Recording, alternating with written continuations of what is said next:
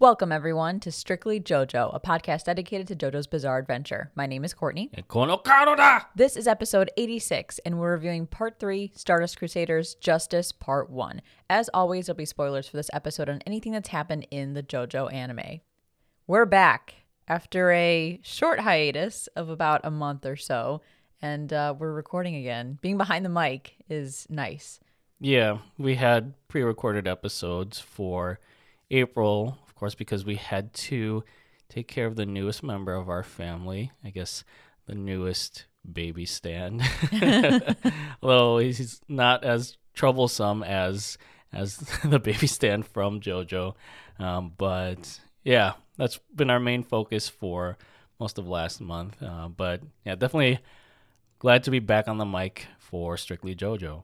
So if we sound a little bit rusty or a little bit tired, bear with us. It's just us getting back into the groove of things and trying to stay awake because, of course, a newborn baby keeps us up all night. But yeah, it does feel good to be talking about JoJo again, and we're jumping in with Justice Part 1, which I really enjoy because of all the Polnareff shenanigans. So I'm excited to talk about it. But before we do that, we have a couple things we want to catch up on. Some fun stuff going on with us here at Strictly JoJo, as well as I think some JoJo news too, right? Yes, 2 pieces of JoJo news for today. Well, first and foremost, we want to give a huge shout out to our newest patron, Lazo. Woohoo! Ooh, Round of applause.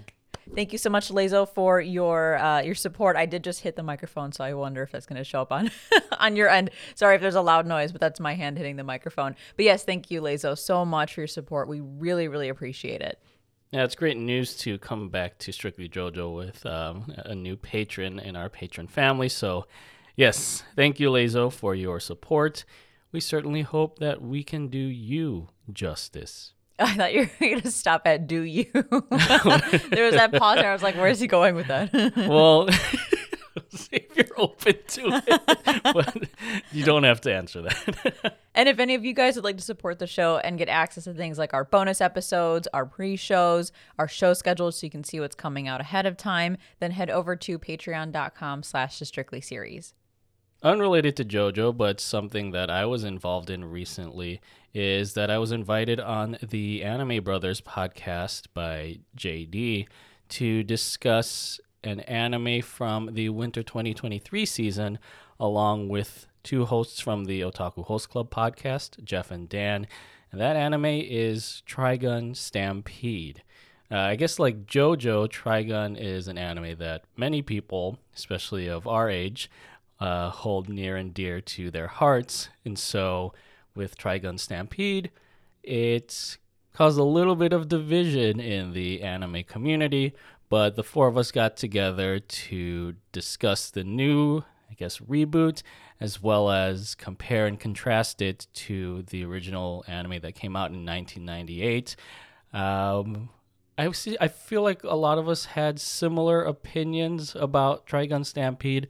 I know one of us had a probably really scathing review of the reboot, but I'll leave it to you to check out that episode again from the Anime Brothers podcast and listen in, because it was definitely a great discussion, and the 3 of them are just a bunch of great guys. And I actually recorded this during our April hiatus, so it was just nice to be able to talk about anime again behind a podcast mic. And Jeff and Dan from Otaku Host Club are big JoJo fans. And JD is more of like a new JoJo fan. Right. He's finally caught up. I think a couple months back, he caught up with JoJo through Part 6. So yeah, it's a great group of guys. And we've collabed with them many times and talked about JoJo many times. So this is going to be a really good discussion. And moving back to the sphere of JoJo, as I said before, we have 2 pieces of JoJo news for today. And surprisingly, they're both related to Part 4, Diamond is Unbreakable. The first of which is an article from JoJoNews.com titled Spring Morio Town Festival begins on April 21st in Sendai, Japan.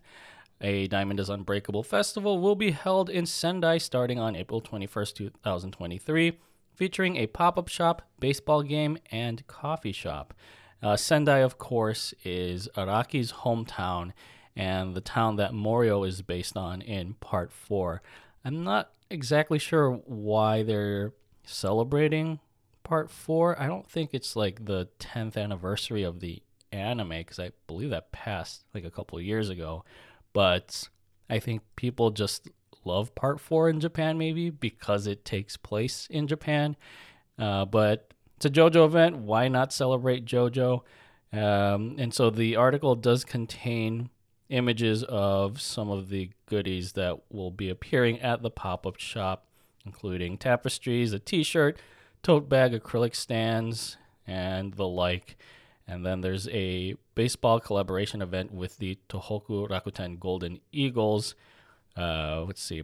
There'll be a pregame stage event and a ceremonial first pitch in which Yuki Ono, the voice actor of Josuke, will appear. That's very exciting. And then the coffee stand, which features Iggy, even though Iggy's from part 3. But Yeah, wait, what the hell? I don't know, but that's awesome though. Just a JoJo themed coffee stand that'll have goods and I'm sure a lot of JoJo themed foods and drinks.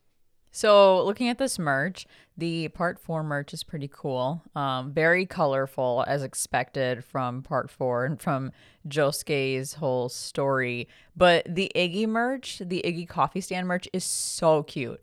I fucking love it. It gives me like Animal Crossing merch vibes. Mm-hmm. Like when we went to the Nintendo store and we saw all the Animal Crossing merch, and it was very like minimalist, but very like soft and cute. Like that's what this reminds me of. It's so cute. But I'm wondering why they used the cursed Iggy instead of like the updated version in the anime. I know the cursed Iggy shows up in like the first episode of Stardust Crusaders where Iggy's introduced, but then they changed the design for Iggy and kind of soften his look. But they have that original look, or that original version of Iggy as the Iggy they're using for the merchandise. I mean, I don't mind this image of Iggy. I think it fits in more with like what you'd see on a typical coffee shop brand. Because I'm looking at the picture of Iggy on our podcast table of the Stardust Crusaders photo. It looks a little more cartoony.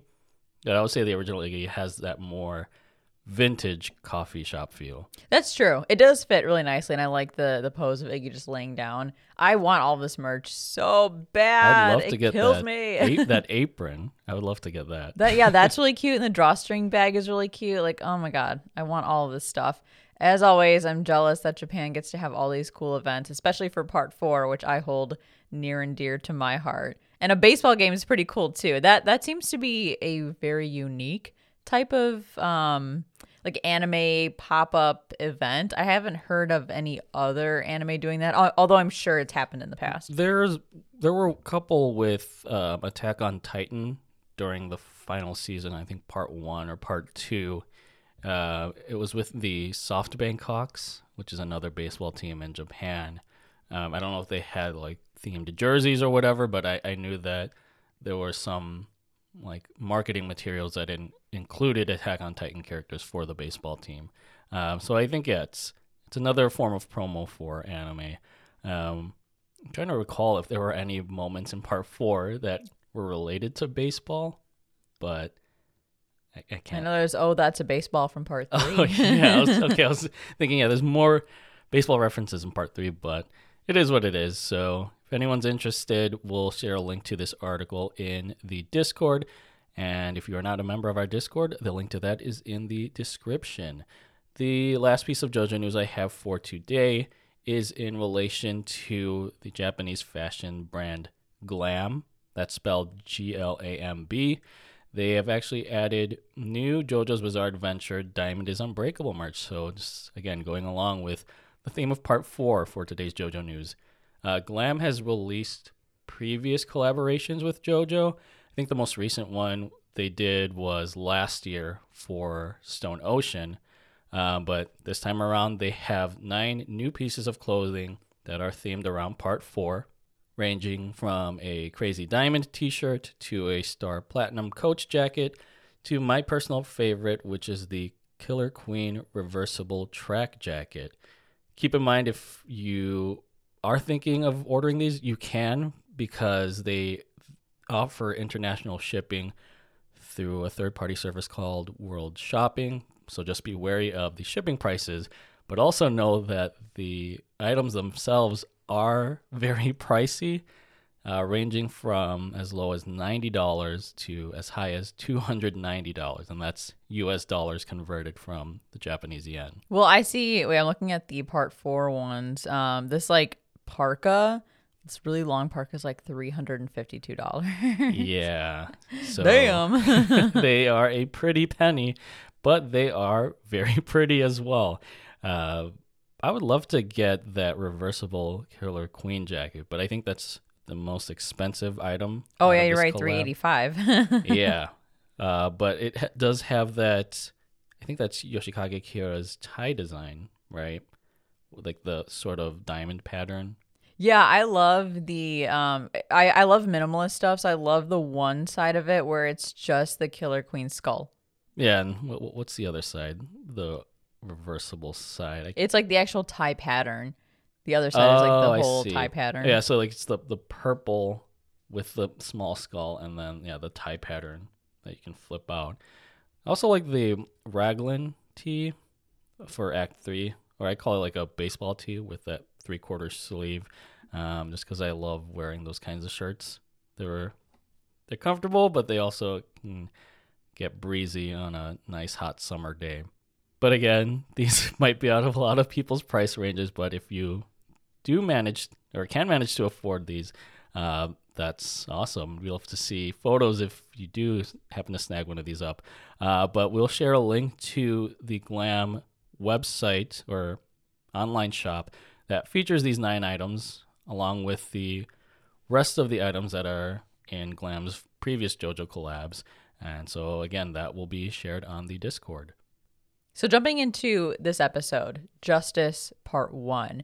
I talked last time, I believe, about how the introduction of Enyaba as one of the enemy stand users kind of brings us into this next phase of Dio's stand user army, I guess you could call it, where they're kind of upping the stakes a little bit. And we're going to get a lot of these like 2-part episodes.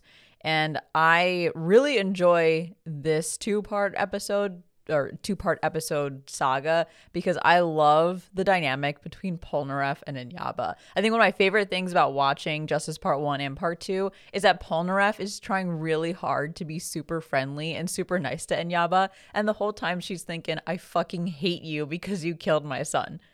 I know, it's kind of ironic that they look like they could be lifelong chums, but Enyaba is facing her son's killer like in her face. But yeah, I think from this point onward, we do get a lot of these 2-parters, with this being the first, and having that sort of setup episode formula. So starting with this one, of course, we don't really see Enyaba's stand justice in action, but we get a lot of exposition and preparation for that eventual battle with the enemy stand. We kind of do. I mean, we get a little bit of a hint at what Justice is capable of when Whole Horse shows up to the hotel.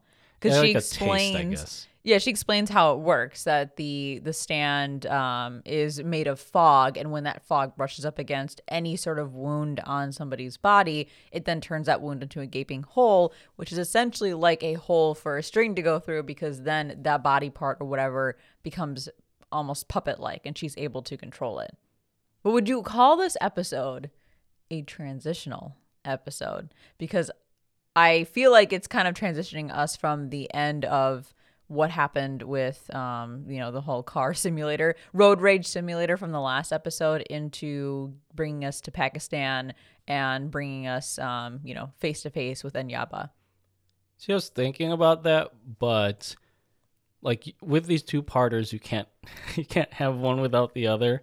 So I think I might add a 3rd episode category into the mix. Because there's main episodes, there's transitional episodes, and then, like I said before, I would just call this a setup episode. So almost like a prologue to the main event, which is when, I guess, Polnareff faces off against Enyaba, I think with Jotaro's help, though, in Justice Part 2. So I wouldn't say it's transitional because it's not really getting from point A to point B. It's just preparing us for a stand battle. Does that make sense? Yeah, no, that makes sense. It kind of has like, I would say that's like a blend of the two different categories. Like it's like this middle ground type of category. But yeah, I think what I also really enjoy about this two-parter is that Whole Horse is involved. I know it's not the last we'll see of Whole Horse, but I fucking love Whole Horse. I think he's hilarious, probably because he's just Polnareff in another version. And anytime I get to see Whole Horse and Polnareff interact, it just gets even better. You know, I mentioned last episode if Transformers is a JoJo reference now. I guess for this episode, is Silent Hill a JoJo reference? Oh, shit. Right? Cloudy with a Chance of Silent Hill. Yeah, so interesting point there. But all right, JoJo fans, it's time for a chilling check-in as we crusade into our synopsis and discussion for Part 3, Episode 14, Justice Part 1. After booking a one-way ticket for Anne to No More Cameoville on the last plane home, wink wink, the Crusaders push through with their parade through Pakistan, but make another pit stop in a town whose forecast is cloudy with a chance of Silent Hill. The boys witness even more Netflix Stranger Things when they come across a lifeless body on the street riddled with bloodless holes, like the coagulated Capri Sun juice pouch was sucked out of them. Suspecting that an enemy stand user is lurking nearby, Josephu decides to get out of this doomed dodge, but nearly becomes a Stardust skewer satyr after almost taking a very uncomfortable passenger seat atop a fence spike.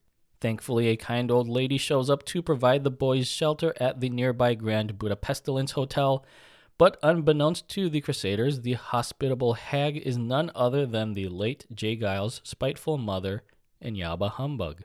Whole Horse shows up to check in after tracking down the Crusaders for quite some time, but he becomes a hold horse as Enyaba Humbug utilizes her maliciously misty stand, Justice, to puncture the conniving cowboy like another coagulated Capri Sun and puppeteer him to become an hero using his own Emperor stand.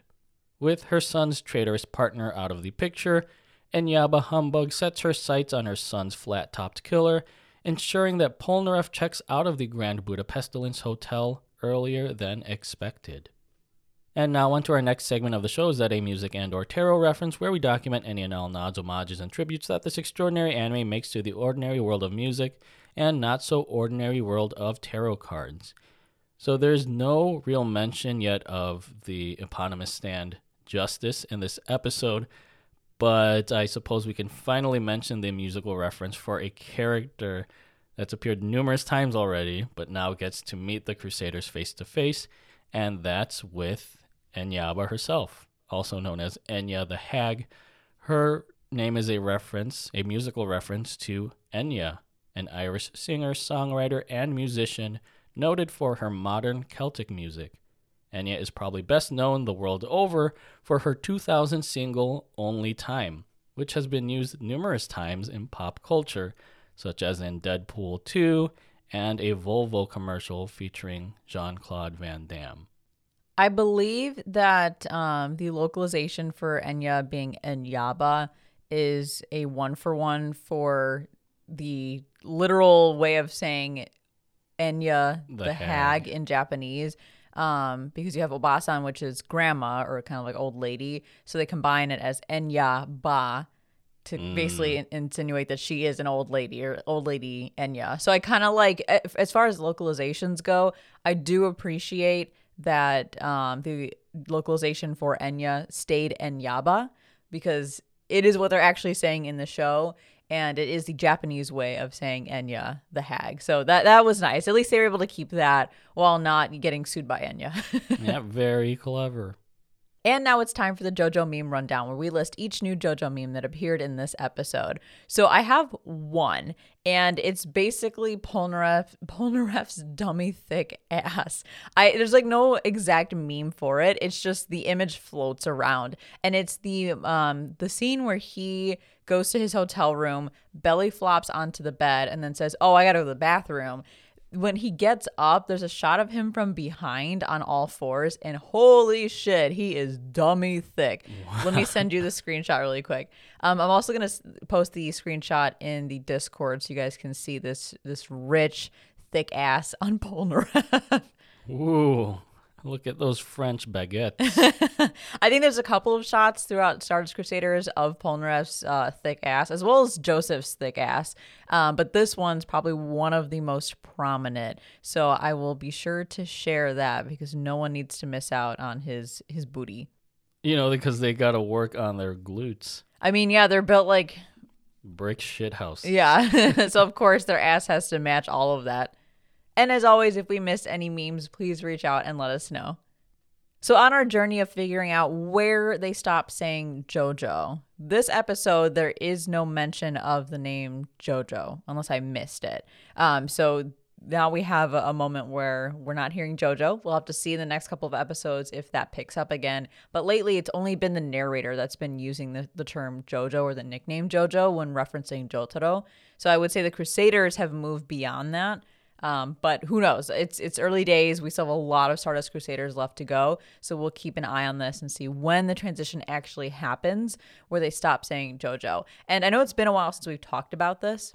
So for anyone who needs a quick refresher, we've been wondering at what point in JoJo's Bizarre Adventure does the nickname JoJo truly fall off? Because in every part of JoJo, there is at least a reference to how the JoJo protagonist's name fits in that JoJo moniker, but at some point they actually stop calling the main JoJo JoJo. And I think it happens sometime in part 3, because in the beginning of part 3 we get a lot of people referencing Jotaro as JoJo, but then as the part goes on, they start calling him Jotaro instead of JoJo. But we're trying to figure out when exactly do we stop hearing that. Diving into this episode, it starts off with Jotaro getting his replacement jacket. I love that. It's such a short scene. It's totally unnecessary, but I think it's great that they at least explained how he got a new jacket after the last one was burned up instead of him just showing up with a new one. Because you get that all the time, not only in anime, but like in cartoons and stuff, where a piece of clothing or something will be destroyed, and then the next episode, it's back again with absolutely no explanation. So again, they don't have to do this. They didn't have to take the time to explain to us how Jotaro got a new jacket, but they did. And I appreciate that. Yeah, it's not like he has a luggage case full of the same school jacket, which I think, that's just a funny trope with cartoon characters or animated characters, is that they always wear the same outfit and you wonder why. But to clarify, this scene with Jotaro and the tailor and the subsequent scene with Anne's departure are actually anime originals. Are they really? Mm-hmm. So I think they added these in just for continuity's sake, which makes me think like in the manga when they dismiss Anne and say like go back to Hong Kong or whatever to find your father, like that was the last you actually saw of Anne in the manga. So I think this time around, yeah, they just want to properly explain how Jotaro got his jacket back, as well as give a proper send-off to Anne. Well, props to David Production for doing that. I think the Anne part of it makes sense because she's been not a key player, but, a cameo that has come up twice now in Stardust Crusaders. So it was nice to get some clarity on how she kind of parts ways with the Crusaders. But again, the jacket thing, they didn't have to do that. They didn't have to add that scene in. But I think it's a great scene. And then Jotaro later tells Joseph, I think right after they send Anne home, that the jacket is made of 100% wool. And I'm thinking, why? Kidding me? Why? You're in Pakistan. It's probably extremely hot. You were just in India. Like, why would you do that to yourself? But I know that Kakyoin and Jotaro, at the start of their journey, when they were on the boat, they told Joseph, like, we're students. We have to be disciplined. We have to wear our student uniforms even when we're not at school and it's sweltering hot. But I would imagine like Japanese school uniforms aren't actually made of wool. Yeah, I don't think so. This was just the material that was available in this tailor shop. Maybe it's some kind of conditioning that Jotaro is doing for himself, like heat conditioning or something. yeah, like insulating his body heat by using a material that creates more heat. Or maybe he just wants to be really bougie and like have a very expensive outfit because his outfit is really expensive. I don't know what episode it is, but at some point he tells somebody how much his uniform costs, and it's like an absurd amount. So going back to Anne, they do eventually get Anne to get on the plane home. And in her struggles, Joseph explains to her that they're trying to save his daughter. They're going to come across some, scary people, and they don't want her to get hurt. And that she should go home to her parents who care about her. So that's Joseph's way of saying, if I were your parents, I would be very, very concerned about you. And so she does get on the plane, but she wants to see Jotaro one last time before she goes. And lo and behold, there he is on the runway, just walking around for some reason, which is probably not allowed and not safe at all. But, there he is. He's not being blown into the rotor or, like the noise from the plane's engines or whatever. That's not bothering him. He has no fear. He's like, you know what? If the plane sucks me up in the engine or whatever, then so be it. And I thought Anne didn't deserve to properly say goodbye to Jotaro, but I guess just that one glimpse of him through the plane window was enough for her, and at least she rooted for him in the end, despite her playing like hard to get at first. Yeah, I mean, like I said before, Anne's an interesting character because she's there to, in part, to prove that Jotaro responds to strength, because he was fine with her in the beginning, but then when she acted all girly and kind of swooning over him, that's when he started to get annoyed with her. So I think it makes sense that he didn't rush to say bye to her, but it was still nice that she was able to see him on her way out. So then the Crusaders are traveling along. Fog forces them to stop in town and find a hotel for the night. And here's where we get the start of the foreshadowing for Polnareff's fate through the Justice arc. And it starts with him saying he hopes there's a proper toilet in the hotel because he can't get used to those like squatting toilets that are basically kind of like holes in the ground. You squat over them. And I'm just thinking, oh boy, he has no idea what's in store for him. He's already had toilet troubles. It just gets worse from here. Yeah, Polnareff was just on another level this whole episode. Like, I don't know if he just realized the seriousness of the situation, or if he was just like really that constipated or that traumatized from the bathroom scene with it was Jay Guile, right, with Centerfold. Yeah. Yeah. He's like he has a one-track mind about like public restrooms or private restrooms in this episode. And then Joseph tries to teach the boys how to do a proper greeting when you're in Pakistan. And then the dude is really cold toward him. And I appreciate this moment because Joseph obviously can't handle the awkward silence and says, moshi mosh, and tries to do like a whole like phone signal thing, trying to imply like, are you there? Is someone in your head right now? And this immediately reminds me of the awkwardness between during his interaction with him and Santana from part 2. Right. Because he's so awkward about it because Santana is obviously not interacting directly with him and he's trying to figure this guy out. So Joseph just starts like messing with him. So it's nice to see Joseph's ways haven't exactly changed.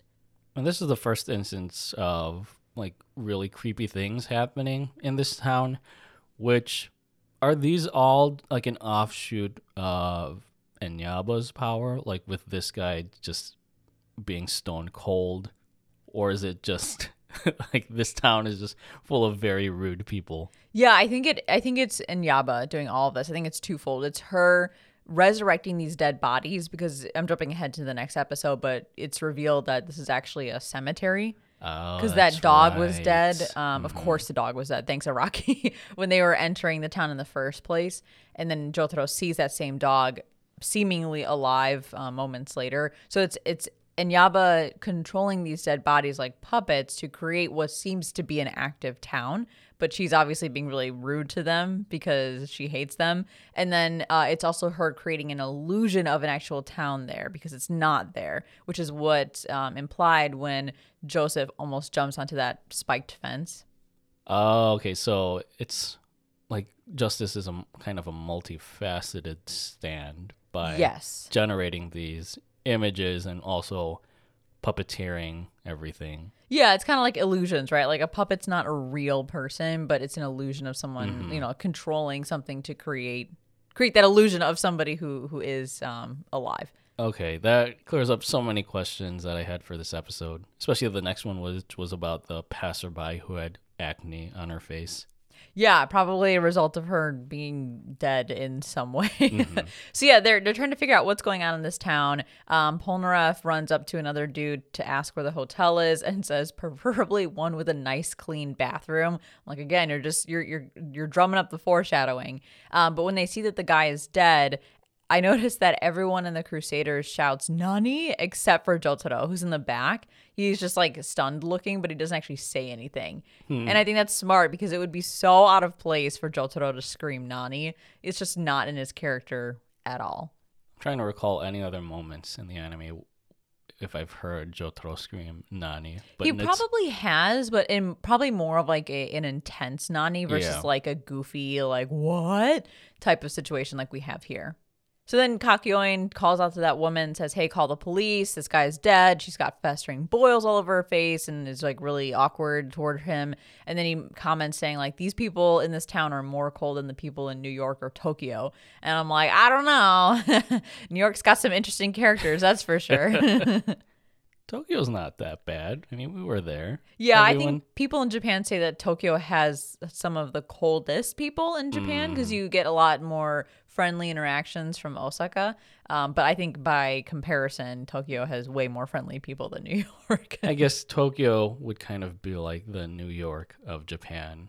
And then, I don't know, Osaka could be the Chicago of right. Japan. Yeah, which everyone says like people in Chicago are surprisingly friendly. Maybe we're biased. I don't know, but I like to think that that's pretty accurate. So then there's this weird moment that I kind of question where the Crusaders comment on the fog or whatever, and then in the sky shows up like this skull face that whips around in the air, and then it kind of manifests the actual justice stand, and we see the justice card behind it.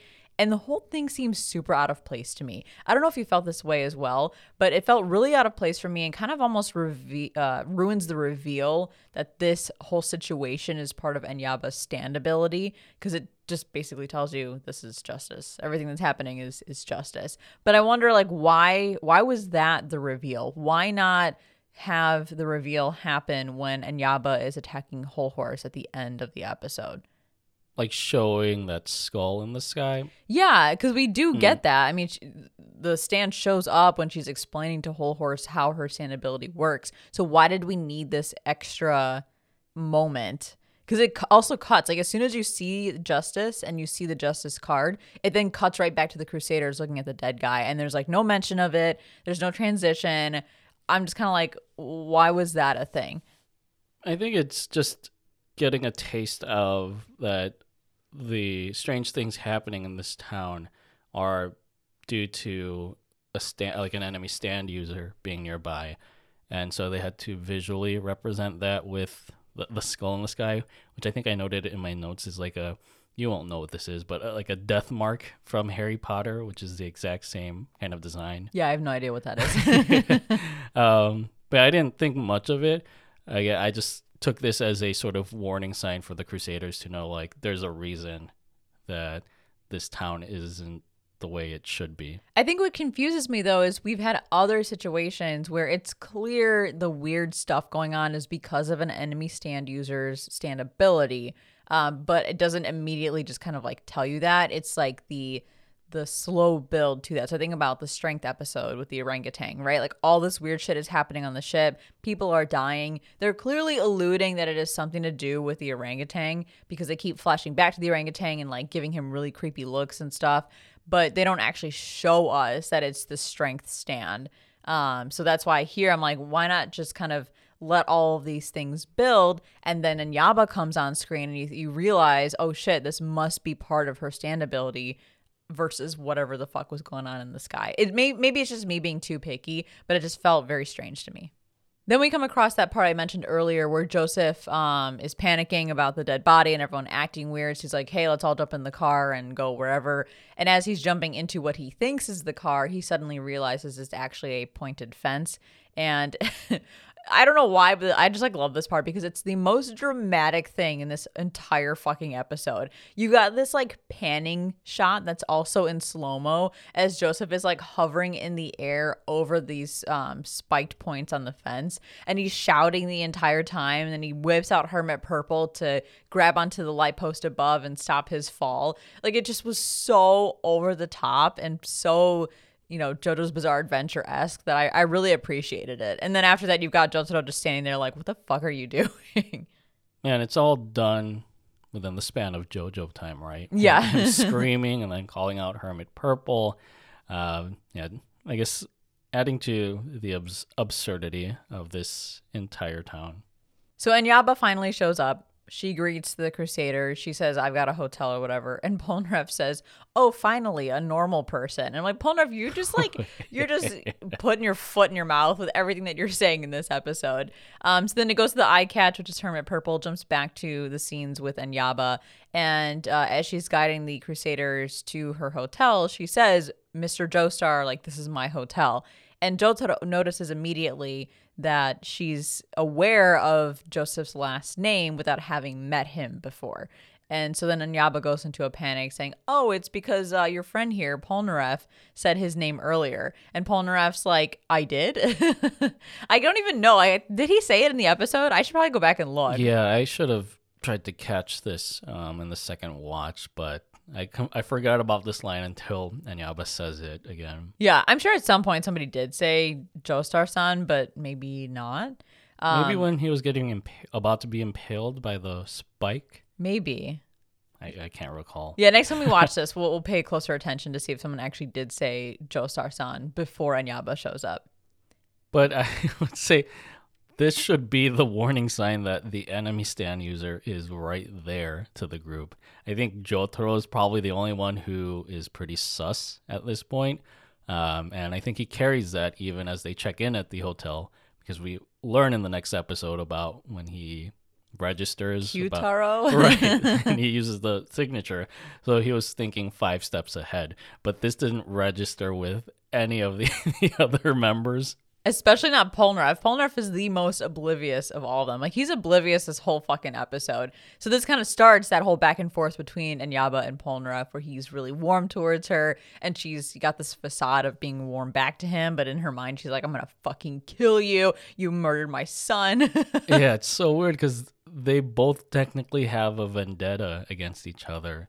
But Polnareff's trying to flirt with this old lady, saying that she only looks 40 years old.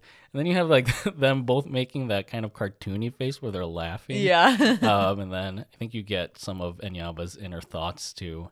It's just a weird scene.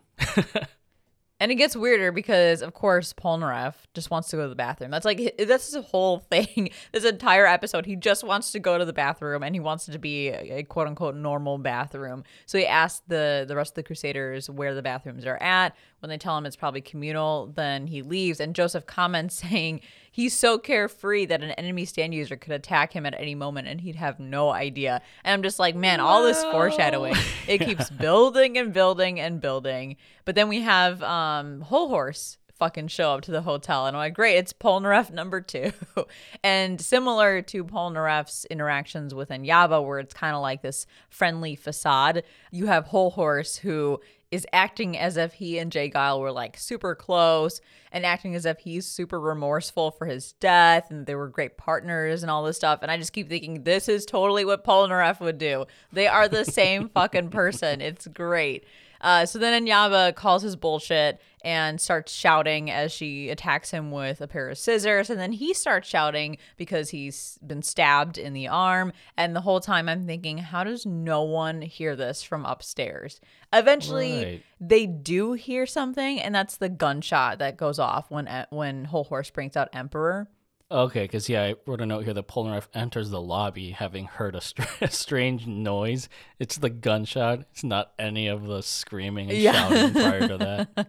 Yeah, like they're literally screaming so loud and saying like, you killed my son, Jay Guile, and blah, blah, blah. And I'm like, man, if they just were any louder, the Crusaders would immediately know what's going on and whoop their asses. But this is the part of them where Enyaba explains that justice is made of fog.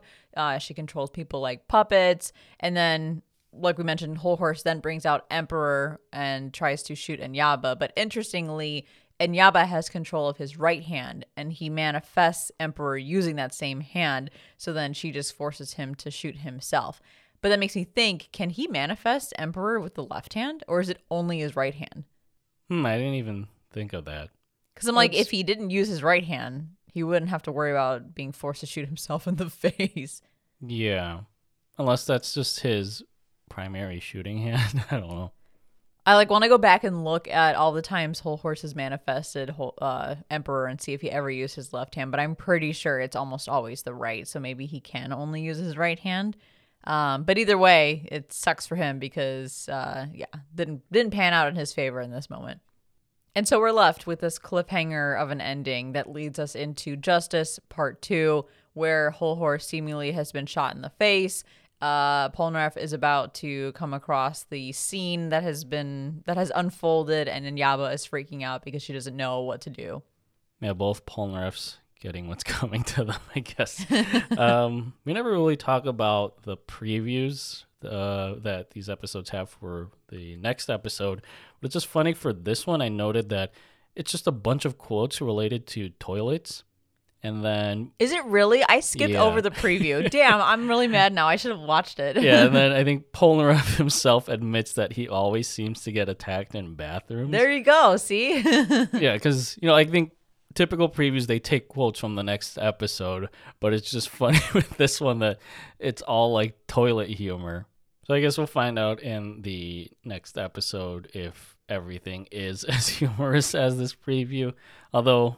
it is, of course, the showdown with Enyaba and with her justice stand. Maybe that's why I love Polnareff so much, because I really appreciate toilet humor. And for some reason, he's the only character in like all of JoJo's Bizarre Adventure that has continuous toilet references and gets attacked in bathrooms.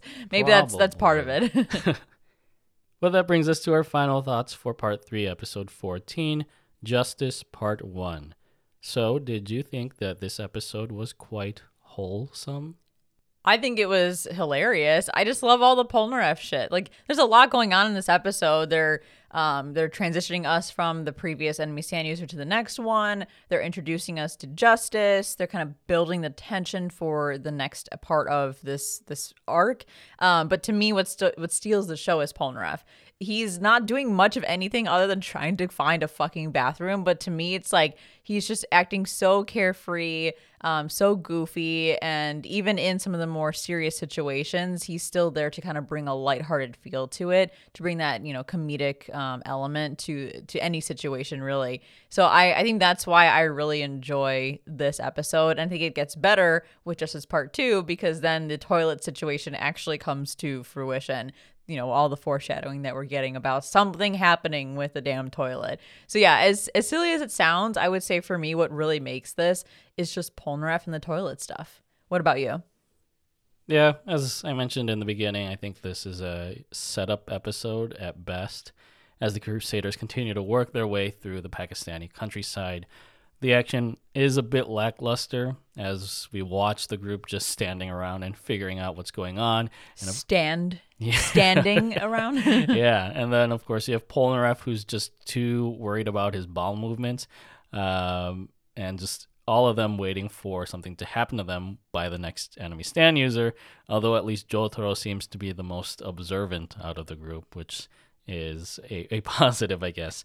And Yaba, of course, steals the show in the arc, primarily focused on her vendetta against Polnareff and against the Crusaders. But besides her slapstick with Polnareff and her hoedown with Whole Horse, we only really get a taste of her power with her justice stand. And I'm sure we'll get a lot of these wait and see episodes with the remainder of Part 3's first core. But I will commend this first parter for at least setting up an unsettling Silent Hill mood before Enyaba's fateful showdown with her son's slaughterers. Of course, look forward to the second half of the Justice arc with our next episode. And I'm just going to talk all about the toilets. It's the toilets, okay? That's what makes it for me. I can't wait for the fucking meme moment of Polnareff and the toilet and what Inaba tries to make him do. So look forward to that, and we'll see you guys with the next episode. Thank you for tuning in. As always, subscribe to Strictly JoJo on your favorite podcast service. Join our Discord to chat with us. Follow us on Instagram at The Strictly Series, on Twitter at Strictly Series, and check out our website, thestrictlyseries.com. If you'd like to support the show like our newest patron Lazo, then head over to patreon.com/strictlyseries and tune into Strictly Anime, our other podcast for anime reviews and discussions. All links are in the description. Thank you so much for listening, and as always, stay safe, stay healthy, stay weeb. To be continued.